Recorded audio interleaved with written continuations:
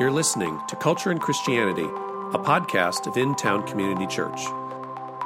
You will find in the description for this episode links to handouts and resources that are mentioned during this episode. Thanks for listening. So these will pick up where we left off last week. And we are posting resources online, including a recording of last week, a copy of last week's handout, and the slides that we used last week. Also, a reading list, a resource list that was one page long last week, and it's growing each week. I'm going to add more and more things. We'll keep sending that link out so that you can add more things if you're interested in doing any follow-up. So it's week 2 of 4, what your pastor wants you to know about Christian nationalism. If you pull out your handout, at the very top you'll see 3 goals. And we set the table last week by saying, these are 3 goals for our 4 weeks together, the 3 things that your pastor wants you to know. One is how to experience gospel peace. The second is how to grow in gospel wisdom. And a third is how to build gospel bridges. Peace, wisdom, bridges. Why those 3 things? Number 1, my reading has convinced me that there are 2 kinds of fear around this topic of Christian nationalism. One is a fear that Christian nationalism itself is a terrible problem and that we aren't equipped to handle it and respond well. So I can be afraid of Christian nationalism. The other kind of fear is things are going on in our culture, and the right response would be a response that looks a lot like Christian nationalism. So fear is driving me to Christian nationalism, or Christian nationalism is causing my fear. Either way, there's a lot of fear around this topic. And we want to listen to Jesus and learn from him a kind of gospel peace that doesn't ignore the issues, but also doesn't let fear be our primary motivator. So that's behind that concept of gospel peace. Gospel wisdom is just learning more about the topic and learning how to lean into it in ways that are rooted in the wisdom that we have from Christ. And then third, gospel bridges. How do we build bridges to people who don't believe what we do? How do we build bridges to people who think differently about Christian faith than we do?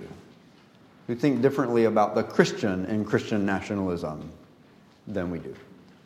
How do we build bridges to people who think differently about politics than we do? They may share our Christian faith, but think very differently about the nationalism side of that phrase. How do we build bridges rooted in the gospel and for the gospel in conversation and love with and for people who don't share our Christian faith or our understanding of how to apply it in the world? So, those are 3 things I want you to know. It'll take about 30 years to do all that work. So, we'll start by a little review of what we did last week under the heading of gospel peace, knowing what Jesus says. Last week we looked at Luke chapter 21. I've just hit some highlights on one slide here from Luke 21. This is Jesus answering the question, when are you going to return and restore the kingdom to Israel? And Jesus does some unpacking of all of history that's going to unfold before he returns, and some big themes of that history. And one big theme as he talks to us about that history is do not be frightened, don't be afraid, which implies things are going to happen in this world that will have the potential to make us afraid. He wouldn't need to say that if scary things weren't going to happen in our world. And yet he says, even though you live in a world where scary things are going to happen, I don't want you to be afraid. He relates those scary things to nations and kingdoms. and to political rulers and governors. And he says, in the midst of all of that, the most important thing is not to bear testimony to a political system or a political leader. Let your life and words show that your primary loyalty is to me. You will bear testimony to me. And then he says, just be prepared. It won't be easy to live in this world as someone whose primary allegiance is to a crucified Messiah. They will put some of you to death. Everyone will hate you because of me. But don't be afraid, because not a hair of your head will perish. Like living in that duality of saying, on the one hand, no one can hurt me. On the other hand, they can't kill me. On the one hand, death is a sobering reality. On the other hand, it is not the greatest reality in this universe. Those are the roots of gospel peace. And we hear that from a Savior he knows what he's talking about. Because when he answers this question, he is only a matter of days away from his own death and resurrection. So,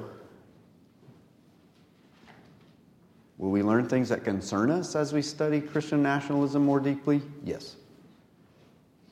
Will they have potential to frighten us? Yes. Is Christian nationalism a response to some things that will have the potential to frighten us? Yes. We live in a world where a lot of things make us afraid. But not a hair of your head will perish. And those are not my words. That's not my promise. It's a promise from Jesus. Gospel wisdom, know what Christian nationalism is. I've given you on your handout a repeat of the definition that we built our way up to last week. It comes from a book by Stephen Grosby.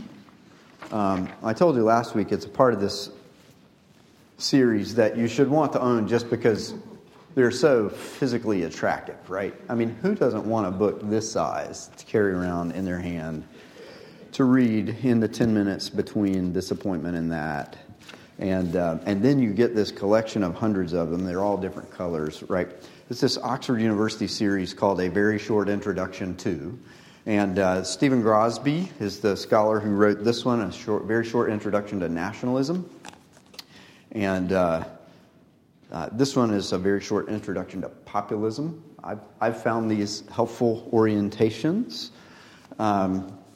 And a good sort of snapshot of where current scholarship on these issues is. Plus, as I said, they're just cute.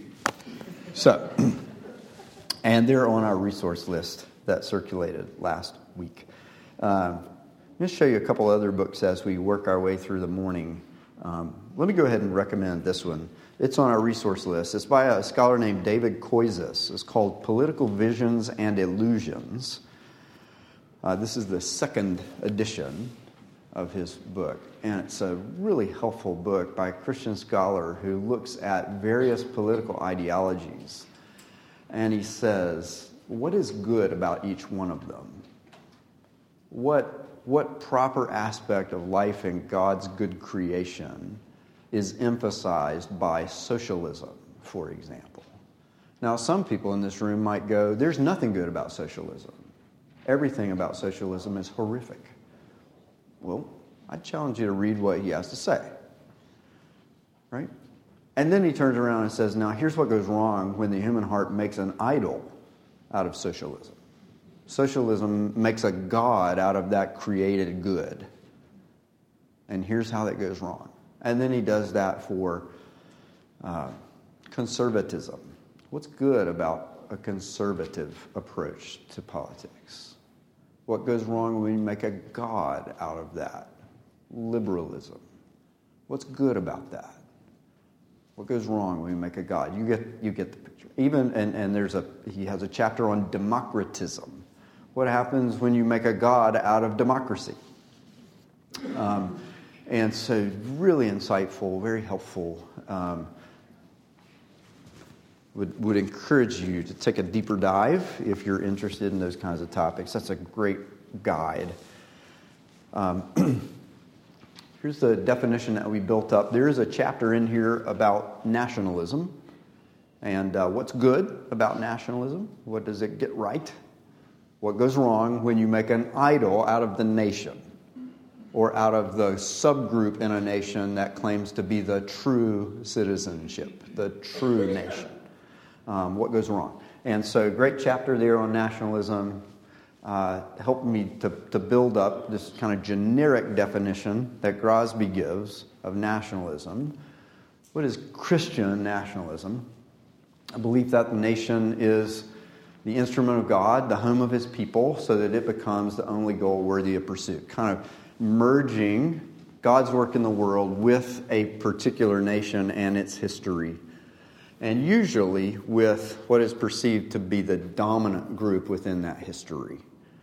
Even if not dominant numerically, nationalism tends to build around, we are the true Italians, we are the true Germans, we are the true Aryan race, we are the true America. And God's working through us, we're the true believers. And it leads to this place of demanding a loyalty that belongs only to God, demanding that for the nation. So, your pastor wants you to know, we said this last week, Christian nationalism is not Christian. Why? Because it makes a god of the nation. You can't be a Christian and worship a nation as the God. Right? Now, you could be a Christian and adopt some of the perspectives of Christian nationalism, and I would encourage you as your pastor to mature and grow beyond those perspectives. You can find some appeal in this, be a Christian who's wrestling with these issues, but at the end of the day, you can't tie your heart to a false god and tie your heart to Jesus. Right? Jesus says that about money, for example. You can't serve God and mammon. One student wrote on an exam one time in my class, you can't serve God and mama. I think he needed to, proofread the answer one more time. But he got the general point, right? Some core traits, we talked about these last week. Core traits of Christian nationalism. So if that's kind of a definition back there, what does that lead to in practice? A few core traits that I'm encountering as I read more and more. And I'm reading a pretty wide range of stuff. I'm reading some stuff by people who are Christian nationalists and think that all Christians should be Christian nationalists. I'm reading some stuff by people who are Christians critiquing Christian nationalism. I'm reading things by people who aren't Christians who are critiquing it, and who along the way are critiquing a lot of things about Christianity as though it were nationalistic in some kind of broad sweeping ways that aren't careful. I'm reading a lot. These are some core things that I'm seeing over and over. Threat response. Okay, I'm putting asterisks by Christian and Christianity on this slide for a reason. Why? They're not really Christian. They're Christian, and Christian nationalism is no. So stay tuned for this morning's sermon. I did a lot of reading this week about Christian anti-Semitism. Well, I think I'd want to put an asterisk there too. Anti-Semitism is not Christian. Nationalism is not Christian. Have people often done anti-Semitic things in the name of Christ? Yes. Sadly, yes. Are there variants of nationalism that have the name Christian attached to them? Yes. It's not really Christian. So, threat response. kind of perception that Christianity, or some version of it, some understanding of it, embodies national values and traditions that are under attack. And it's our values and traditions as a nation, as a people, as a group that are under attack. And Christianity is a summary of those things. Identity. Christianity is a marker of true America. Substitute your nation for the word America there. It exists to promote national identity. So one of the characteristics of Christian nationalism is like tail wagging dog. Christianity is a tool that advances the true identity of the nation. And the true identity of the nation has become the God, has become the thing valued most. And Christianity is the thing that helps you recapture that true identity. You could read some speeches by the Premier of Italy, recently elected, who appeals to Europe's Christian past in a lot of the speeches that she gives. Primacy.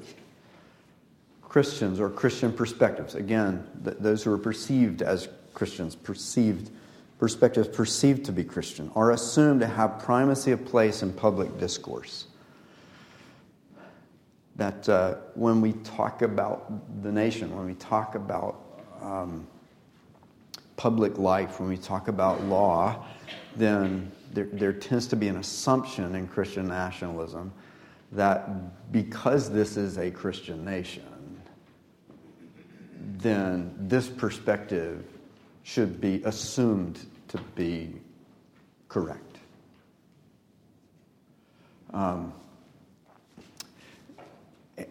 With a corresponding kind of sense of offense if that primacy isn't granted.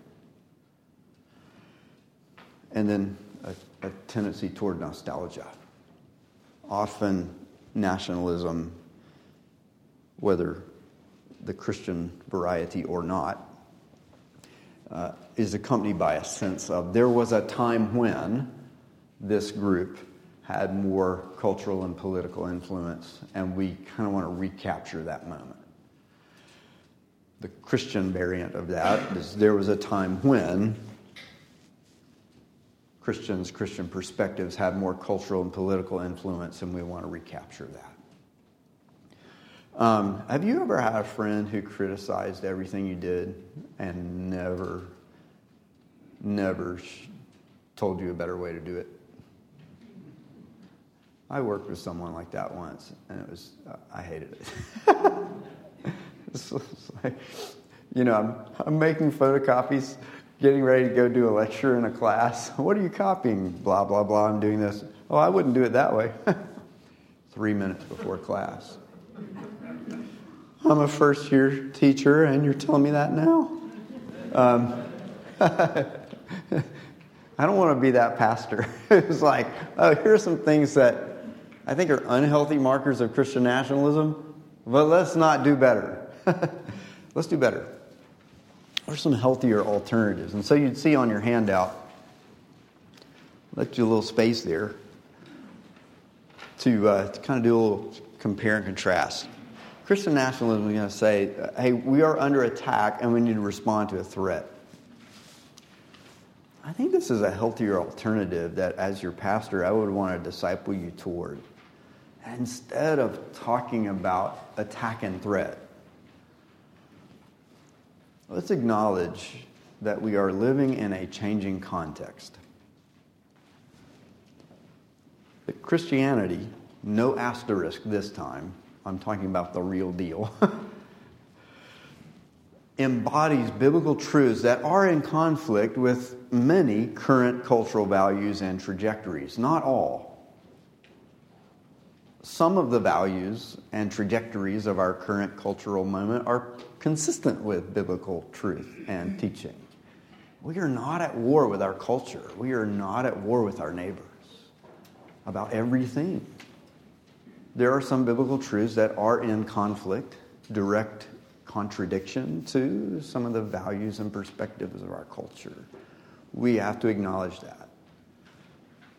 nationalism tends to start with a posture of we are under attack and we have to neutralize the threat. It is very difficult to feel like I have to neutralize a threat without seeing an actual neighbor as a threat. And there is this tension within biblical Christianity that says, on the one hand, there is a spiritual war constantly happening. On the other hand, we are not at war with our neighbors. Love your neighbor. Love your enemy. Even the person who is at war with you, you are not at war with them. Love your enemy. And so, leaning into that, with a healthy understanding of that tension, it seems to me that nationalism does away with the tension and tends to lean more into the attack, threat, warfare, bunker, lob the grenades over at the enemies, and if you're not with us, you're against us.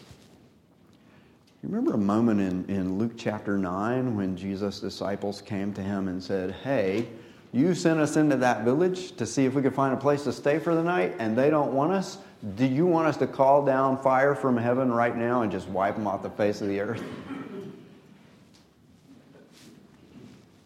Scripture does not record a response. Right? It's like Jesus going, y'all, I'm not even. Right? Or Peter pulls out his sword when Jesus is being arrested, starts swinging it. And I don't think Peter was trying to cut this guy's ear off, right? Usually in a battle, maybe Peter's not very skilled with a sword, but Jesus just says, that's enough. Stop. This is not who we are. Second, identity. Well, okay, let's talk about identity, but let's put it in context of history. Historically, has Christianity flourished in America? Sure, yes. Yes. In all parts of America equally? No. At all times in our history? No. Always in the most pure form? No. But in general, I think it's appropriate to say Christianity's flourished in America. And a Christian consensus has been foundational for much of the history of our nation. Notice I'm not saying we have always been a Christian nation.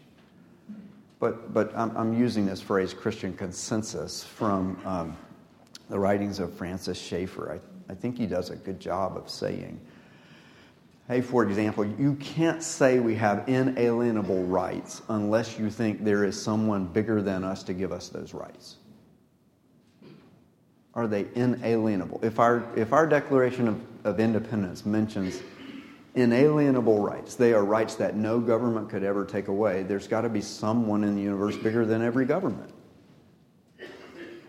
And that consensus that there was some kind of being greater than nature, a supernatural deity, that consensus gave a foundation for a whole lot of political thinking throughout the history of our nation. That's not the same as saying we are a Christian nation.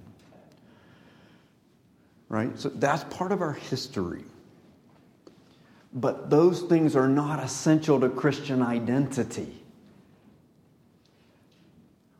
We can have our identity in Christ even if Christianity isn't flourishing in our nation. I want it to flourish. I hope it will. But who Jesus is and who we are in Him isn't changed by whether or not Christianity is flourishing at a given moment in a given place. If that begins to change, our identity isn't threatened.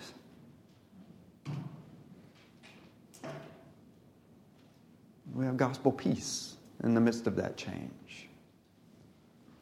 And even if we lived in a nation that hadn't been built around what you could call a Christian consensus, we could still have an identity rooted in Christ. Who Jesus is doesn't change if you live in the Roman Empire under a dictator versus living in the Netherlands when you had a lot of explicit Christian influence in the 19th and 20th centuries. That's not our identity. And instead of talking about primacy of Christian perspectives, I think it would be healthier to talk about parity. Not the bird kind of parity. Parity, a sense of equality. Christians and Christian perspectives have a rightful place in public discourse alongside other people who aren't Christians and alongside other perspectives that aren't Christian. Nationalism makes the mistake of saying those other perspectives don't really belong as much as the Christian ones. Secularism makes the mistake of saying if you have a religious perspective, you must keep it private. You cannot bring it into the public square. I think a healthier biblical understanding of Christianity says something more like this. It's right for us to bring our perspectives as believers in Jesus into all of life. We have to find wise and loving ways to do that. But those aren't the only perspectives, especially in a country that's built to allow for religious freedom and some pluralism there. Now, that implies patient persuasion is required. If I know my perspective isn't the only one allowed in the marketplace of ideas, then I got to be committed to persuading people over time, and it's patient persuasion. If the framework of your ideas is very different from mine, then it's going to take longer to persuade you. If we share a similar framework and we just got to make some adjustments, it might not take us long. But we're in a cultural moment when, patient persuasion is required. Read an article by Pastor Kevin DeYoung in Charlotte who makes that point. That, hey, the Christian Nationalist Project seems to think that a whole lot of cultural change can happen quickly if all the saints get on board. And he says, no, I think the project is longer, takes more patience than that. And then finally, instead of nostalgia, an attempt to recapture a past age.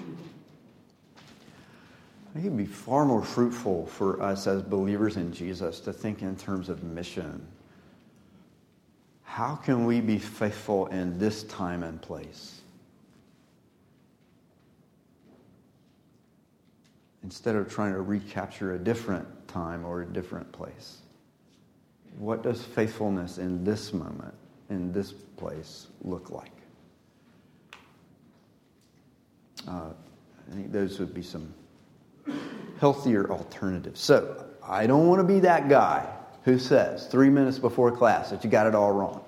And I'm not here to help you. I think these are some healthier ways to say, look, if these are some of the characteristics of nationalism, and of Christian nationalism particularly, what might we want to embody instead? I think this takes us a step in that direction. Okay, what I want to do next, a couple of things. One is you're going to score some points. And it's not going to be a contest, but you're going to score yourself. Do some questions, some points, and we'll talk a little bit about those. Those will have more to do with our gospel wisdom category. Before we do that, let's explore gospel bridges for a few minutes. And then, those of you who love competition. It's not a competition, but yeah, you'll get to score some points. Gospel bridges. Your pastor wants you to know people who don't believe what you do. We hinted at this last week. I want to develop it a little bit more and just say we need to understand the time and place where we live. If that mission is not about recapturing another time, but about being faithful here and now, what do our neighbors believe? Do we know and love people who don't believe the same things that we do? What if you're talking to someone about politics as a Christian, and the person you're talking to is genuinely convinced that there are no transcendent values?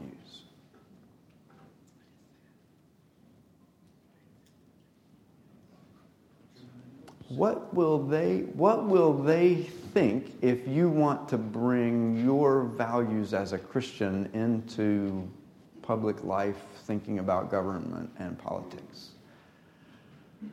Where are those values coming from? Remember, from the perspective of the neighbor we are learning to love, there are no transcendent values. So the values you want to bring into our corporate life as citizens, shaped by your Christian faith, aren't transcendent in their view. In their view, they're just another human construct that you're trying to force on them. No wonder they're nervous about Christian nationalism. Now, I think that aspect of secular culture, a culture that says, by and large, there are good values, but they aren't transcendent.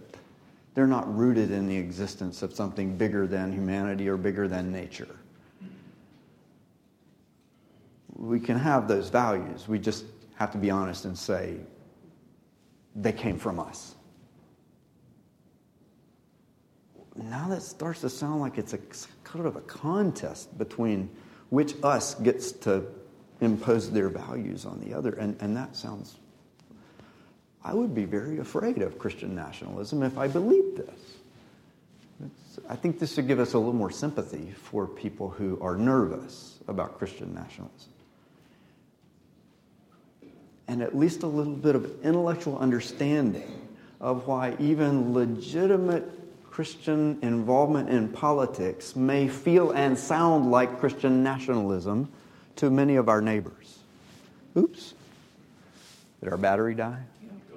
I'll keep going with it.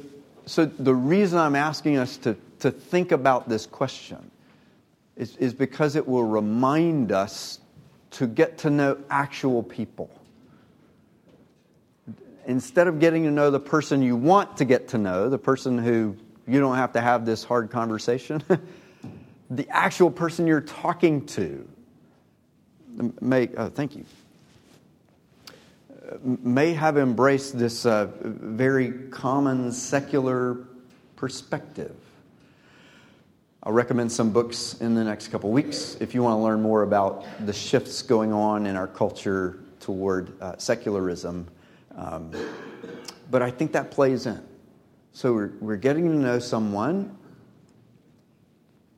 It may seem innocent enough for us as believers in Jesus to say, if Jesus is Lord of everything, then I got to bring him into my thinking about everything. And that includes bringing him into my thinking about politics, bringing him into my thinking about government, bringing him into my thinking about laws, courts, legislation. That sounds good and well from a Christian perspective, but if the person you're talking to doesn't have that foundation, well, it makes sense that to them it may sound like, well, this is just a contest of which non-transcendent value system gets imposed as though it were transcendent. I don't think that's a right way to look at the universe. I think it's a common way. We have to understand that. A little sympathy for neighbors, what if you think religious truth claims ought to be strictly private? That's another marker of post-Christian or secular culture. Would be to say, it is okay for you to be religious. It is okay for you to be spiritual. It is okay for you to think that there are some truths, but remember, there are no transcendent values, so there are no transcendent truths. So truth claim is kind of in quotes here. Therefore, anything you think about those things ought to remain strictly private. That's only for Sunday mornings. That's only for your prayer time in your house by yourself with your family. Don't bring it into conversation at the office. Don't bring it into conversation on the sideline at the soccer game. Don't bring it into conversation about politics and government. It doesn't belong here. Well, if the person you're getting to know and love is persuaded that that is true, then when you speak differently, it sounds like you don't understand the rules of our society. And it sounds to them like you are transgressing a fundamental rule of love. I don't believe you are, right? But they do.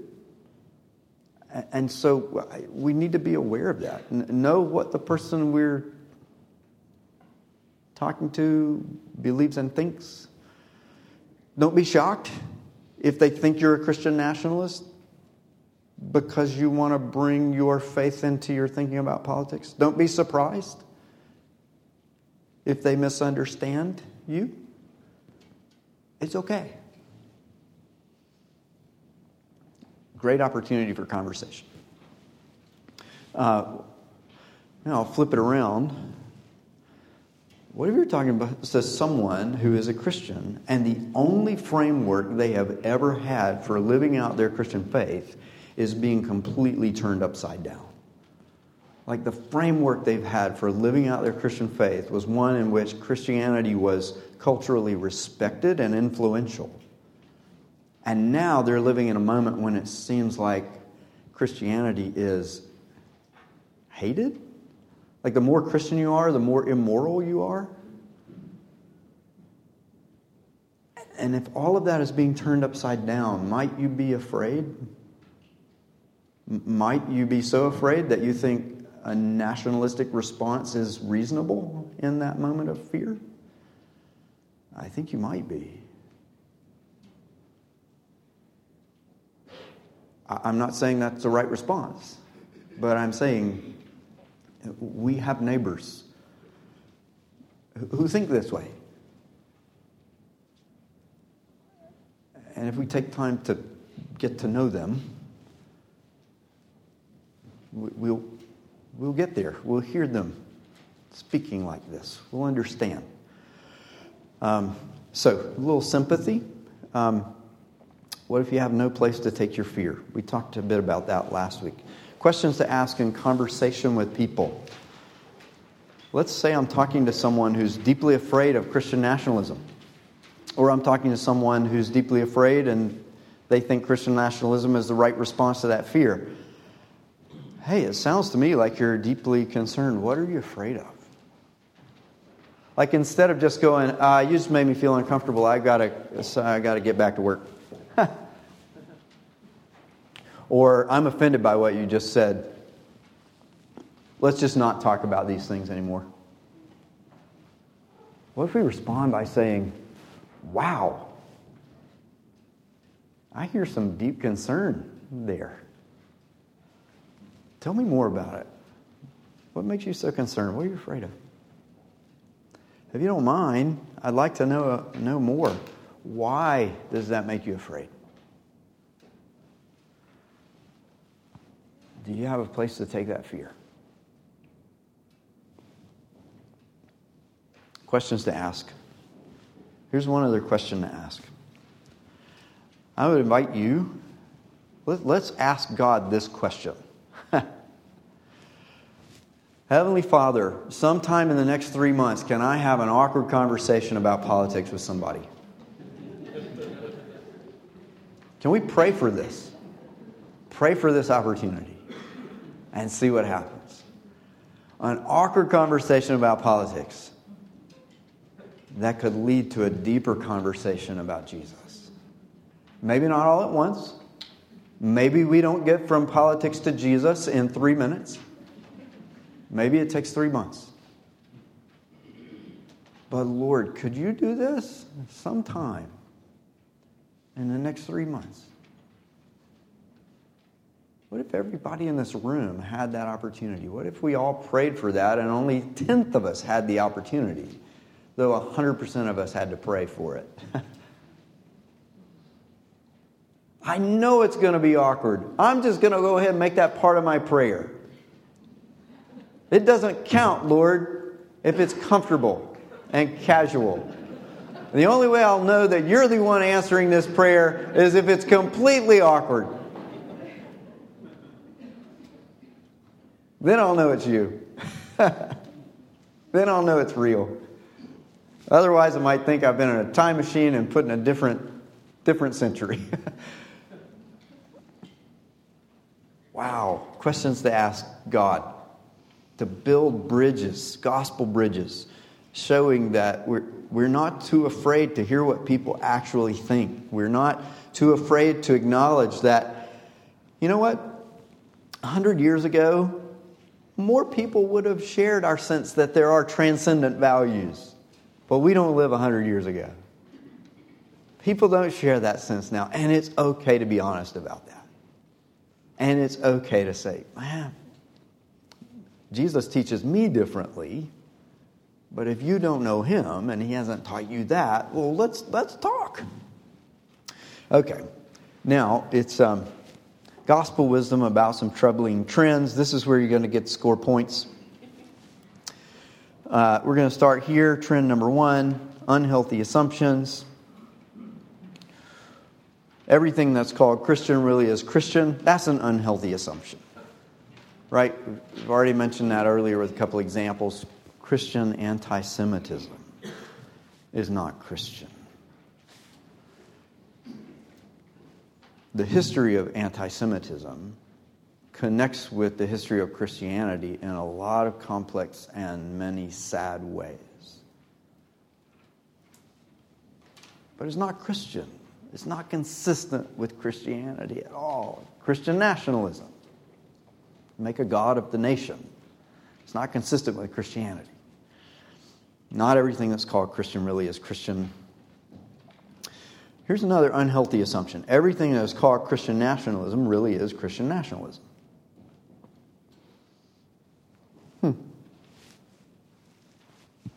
Well, let's dig into that a little bit. Here's your quick survey. 6 questions. You're going to score yourself. I've given you a little box on your handout. You'll give yourself 4 points if you strongly agree. 3 points if you agree. 0 points if you strongly disagree.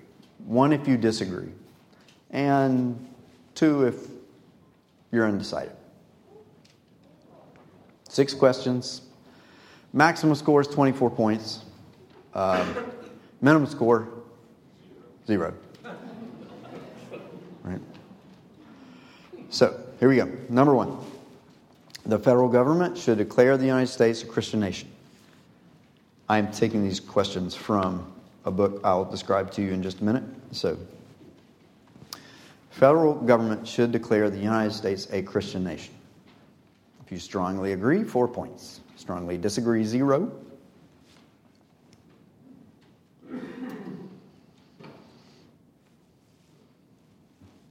No context, no nuance. That's just, you gotta pick. Right?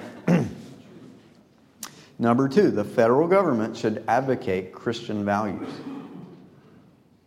You strongly agree with that? Agree with it? Afraid to know what the person sitting next to you thinks?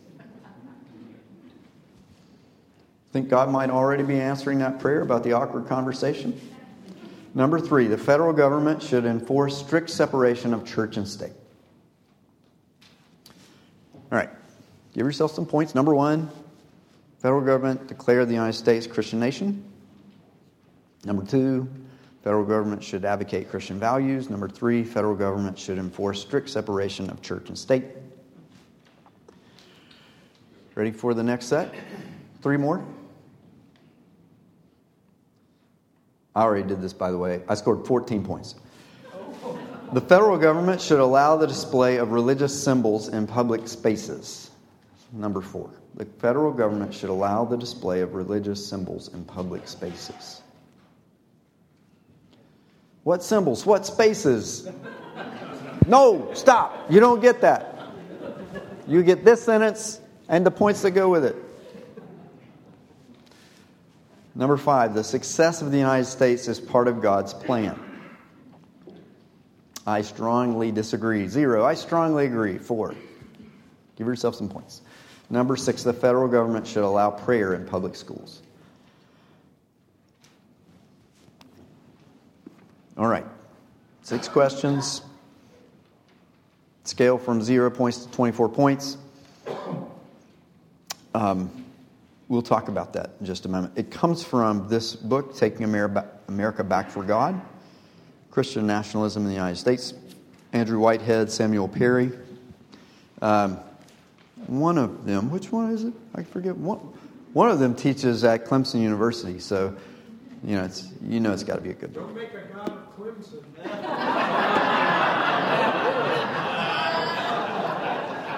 There's not a chapter in this book about college football, but there really should be. A very short introduction to college football. I don't think Oxford University has published that one just yet. No? Allison's shaking her head. So, Taking America Back for God. Research done over a decade using the survey that we just walked through. Let's talk about it a little bit. You don't have to tell anybody your score on this. You don't have to tell anybody what you think unless you want to. Right now, I'm telling you, I scored 14. The federal government should declare the United States a Christian nation. I strongly disagree with that. No, I got 0 here.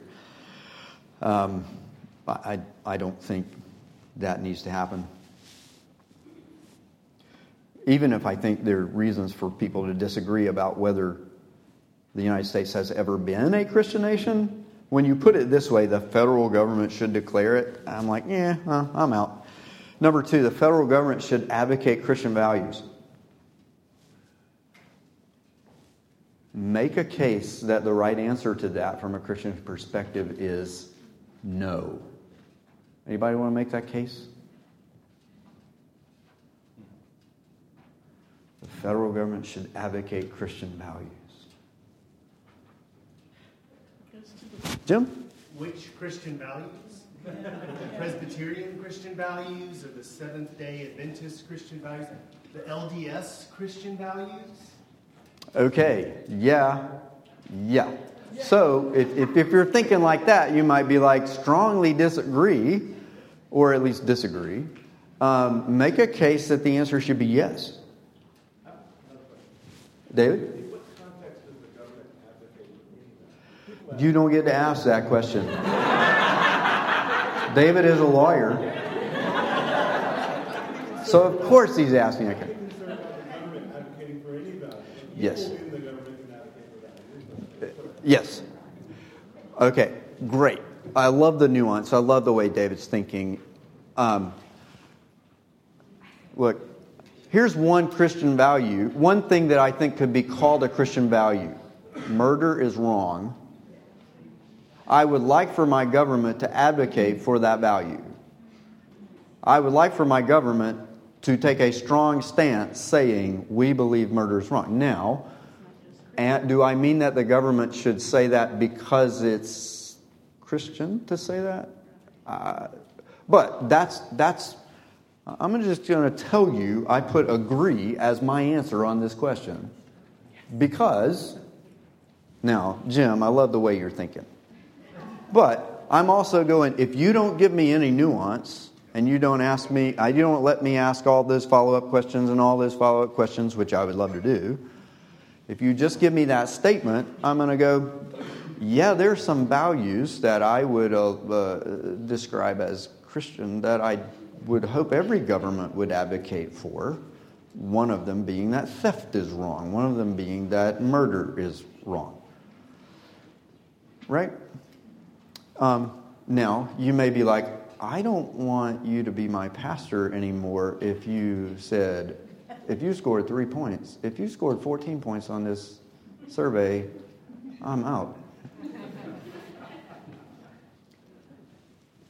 The point we're getting to is that these questions actually, they require a lot of nuance to hammer out a sophisticated answer. This survey instrument is used without the opportunity for all that fine-tuning to classify people into 4 groups.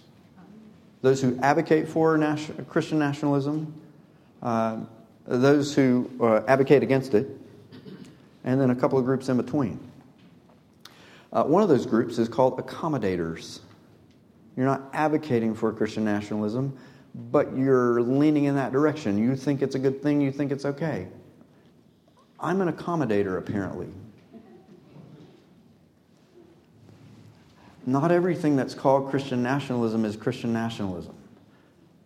I am here telling you Christian nationalism is not Christian. I don't think it's a healthy approach. I want to disciple you away from it. And yet, according to this book, I almost am it. You're almost what? I almost am it. A Christian national. Yes, the federal government should enforce strict separation of church and state. I put undecided there mainly because I think we're not clear as a society what we mean by strict separation of church and state. And some people mean by that it is always wrong to speak publicly about any religious or spiritual commitments. And I don't think that's true. Federal government should allow the display of religious symbols in public spaces. Well, I agree. There's a lot of nuance behind that answer. This survey instrument doesn't ask me for any of that nuance.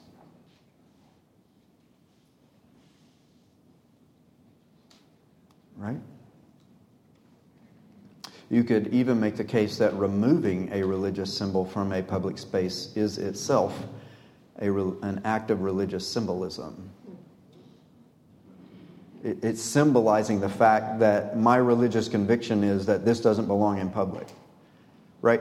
Lots of complicated issues. I don't think we can get at them through these 6 questions. And so as a result, I think a lot of things that are being labeled as Christian nationalism or adjacent to Christian nationalism really are not. Now, I hope you've heard me say for at least 1.5 weeks, Christian nationalism is a real problem, a real issue, and there are some things about it that need to be taken seriously and that are seriously misguided. Also hear me saying, the more I read, the more I see sort of a historic Christian perspective on citizenship and involvement in civic life is being put under the umbrella of Christian nationalism. I've already hinted at a couple reasons why I think that is.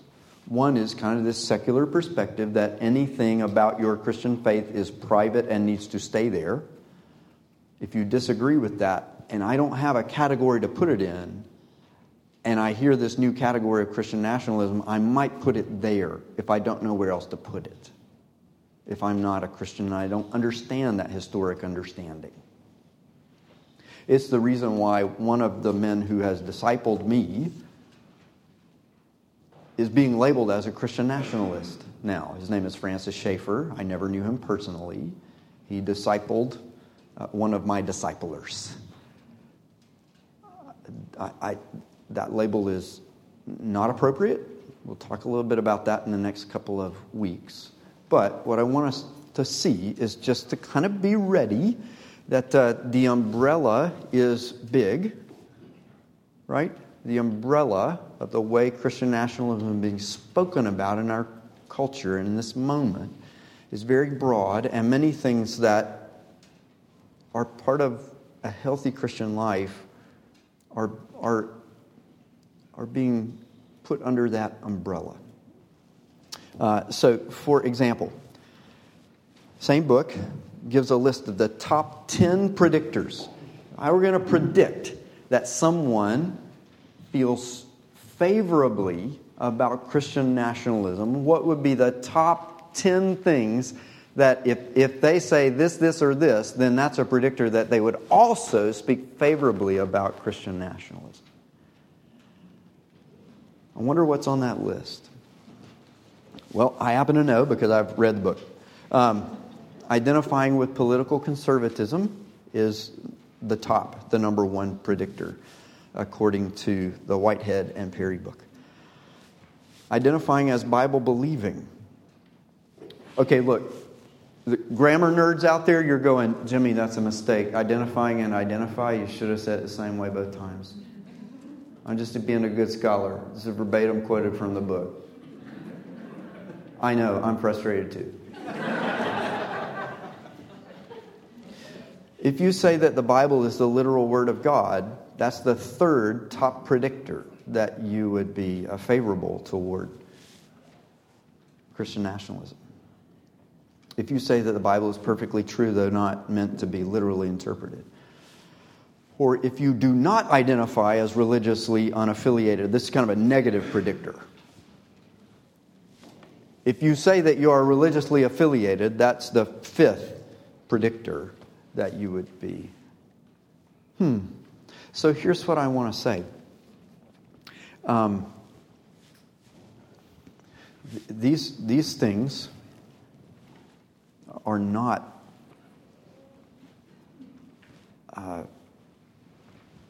in a cause-effect relationship with being a Christian nationalist. This book says so. It's careful scholarship. There are paragraphs of caveats and nuance, and of course we don't believe that these things are in that direct cause-effect relationship.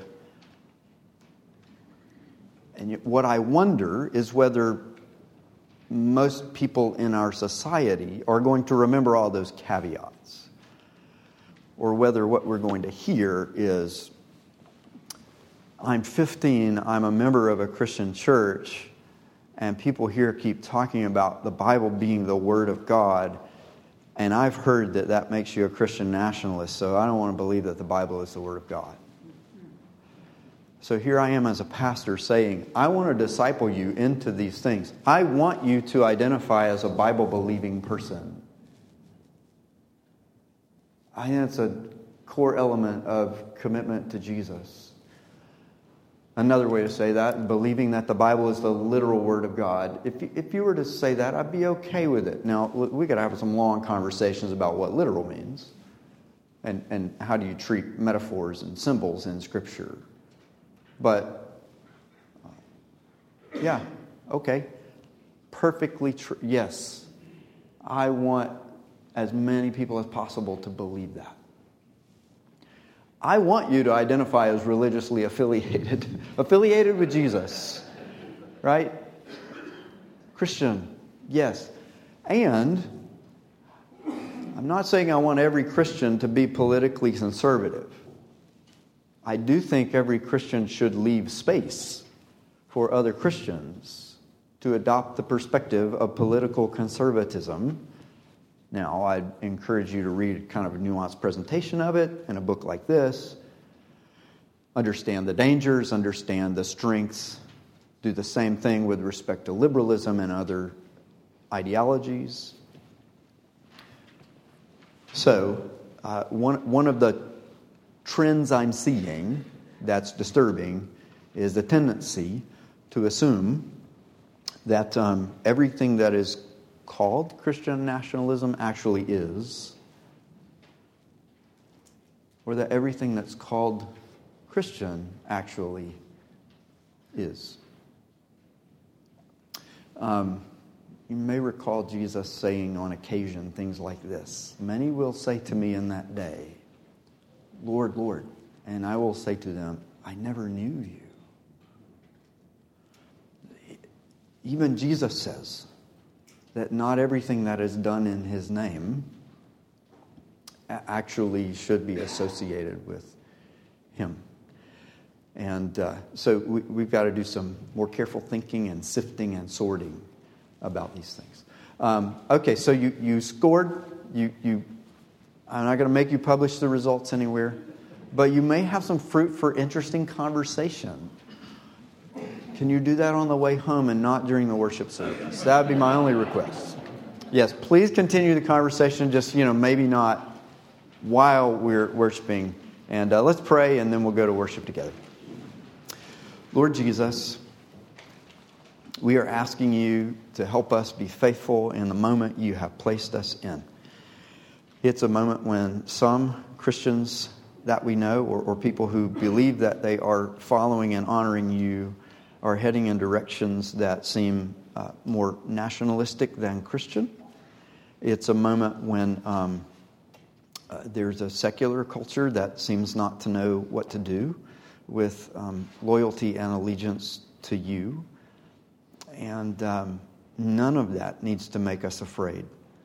All of it needs to just remind us how much we need you to give us wisdom and to give us love. Help us to love other people as you have loved us. Help us to be faithful in this time and this place as people who love you above everything else. We pray in your name. Show yourself to us, Jesus, as we worship you together in the coming hour. That's what we need more than anything else. Amen. Thanks for listening to this episode of Culture and Christianity. In-Town Community Church is located in Atlanta, Georgia. You can find out more information about our church on our website, intown.org. If you would like more information, please contact us at askintown@intown.org.